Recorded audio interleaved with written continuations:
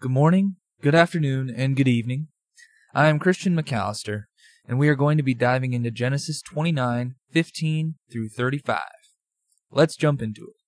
But first, for some context, we last left off with Jacob arriving at his uncle Laban's house. Laban said to him, "You shouldn't work for me without pay just because we are relatives. Tell me how much your wages should be." Now Laban had 2 daughters. The older daughter was named Leah, and the younger one was Rachel. There was no sparkle in Leah's eyes, but Rachel had a beautiful figure and a lovely face. Since Jacob was in love with Rachel, he told her father, "I'll work for you for 7 years if you'll give me Rachel, your younger daughter, as my wife." "Agreed," Laban replied. "I'd rather give her to you than to anyone else. Stay and work with me." So Jacob worked 7 years to pay for Rachel, but his love for her was so strong that it seemed to him but a few days. Finally, the time came for him to marry her. "I have fulfilled my agreement," Jacob said to Laban. "Now give me my wife so I can sleep with her." That's not straightforward at all, is it, Jacob? So Laban invited everyone in the neighborhood and prepared a wedding feast. But that night, when it was dark, Laban took Leah to Jacob, and he slept with her. Laban had given Leah a servant, Zilpah, to be her maid. But when Jacob woke up in the morning, it was Leah. "What have you done to me?" Jacob raged at Laban. "I worked 7 years for Rachel. Why have you tricked me?"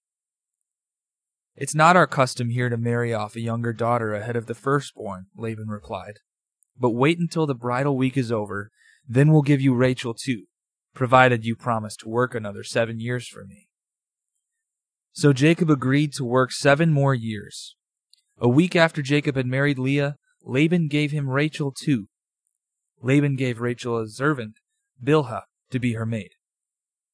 So Jacob slept with Rachel too, and he loved her much more than Leah.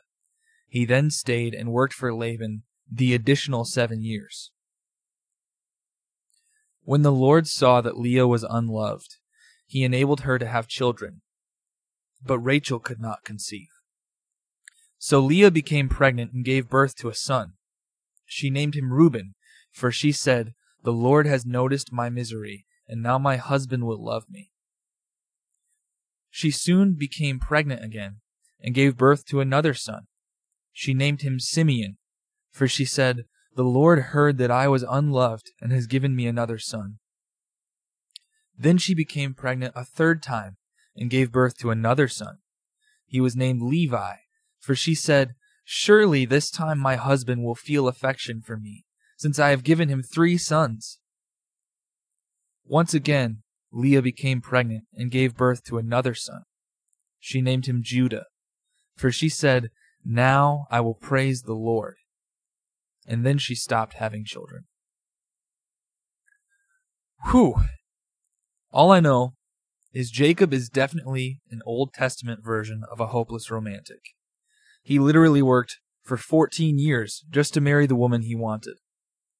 Now, I could go into all the soap opera, Twilight-esque love triangle drama that is this story, but I want to focus our attention on verse 31 through 35. There are 4 statements that Leah made during her time of having children. The first being, "The Lord has noticed my misery, and now my husband will love me." The second, "The Lord heard that I was unloved and has given me another son." The next one, "Surely this time my husband will feel affection for me, since I have given him 3 sons." And finally, "Now I will praise the Lord." And afterwards she stopped having children. Leah was a human, just like you or I. And as humans, we all need to feel 3 things. We need to feel seen, we need to feel heard, and we need to feel loved. We can tell from reading this story that Leah was not happy with Jacob. We can see that through giving birth to her children, her biggest hope was receiving notice and feeling affection. I think we all can agree that even though we live in a completely different life, we have the same hopes. In this world of Instagram and TikTok, we all want our voices to be heard.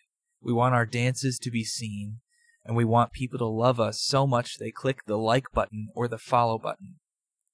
We long for comments and shares, and we look at others' lives with envy because we think they have more affection from their adoring followers. But it didn't start recently, this need. Being heard and seen is human nature. When I was a little boy, no matter what it was that I was doing, if I thought it was of some merit, I would turn and shout, "Daddy, watch me." Just as well, I would sometimes just say, "Daddy," when all I wanted to say was "Hi." And of course, as a child, we long to be picked up and held by our parents. Seen, heard, and loved. But falling short is also human nature. So when we search for those three things in other humans, we are often disappointed. But God sees us.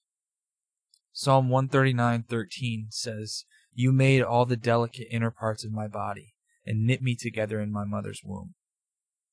God saw us from before we even existed and knit us together. God hears us. Jeremiah 33:3, "Call to me and I will answer you."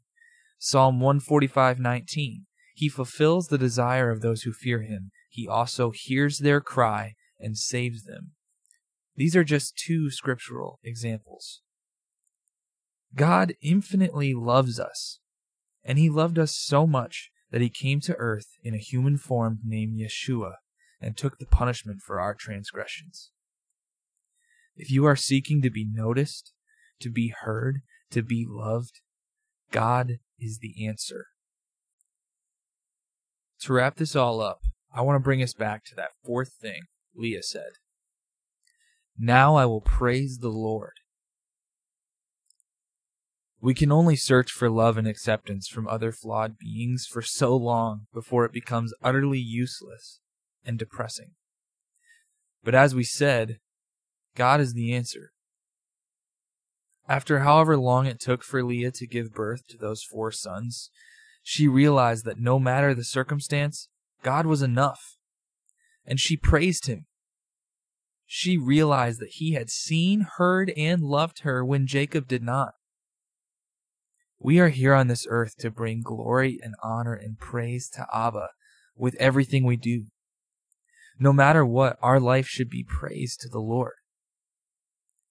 Colossians 3:17, "Whatever you do or say, do it as a representative of the Lord Jesus, giving thanks through him to God the Father." Psalm 34, "I will praise the Lord no matter what." 1 Corinthians 10:31, "Whatever you do, do it all for the glory of God." These are just a few scriptures that tell us to give glory to God in whatever we do.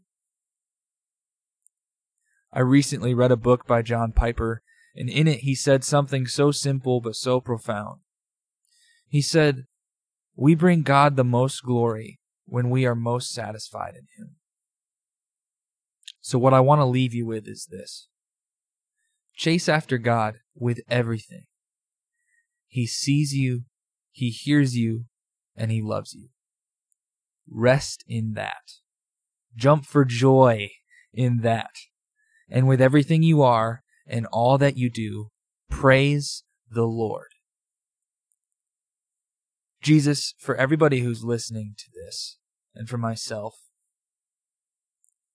remind us that you see us, that you hear us, that you love us, that you're fighting for us, that you've saved us.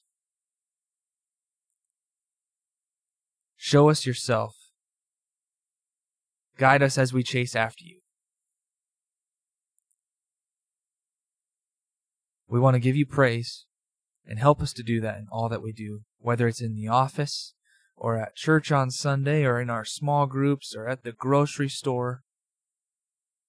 Show us yourself in all that we do so that we can be most satisfied in who you are and bring you all the glory. We ask it all in your name. Amen. Have a great day.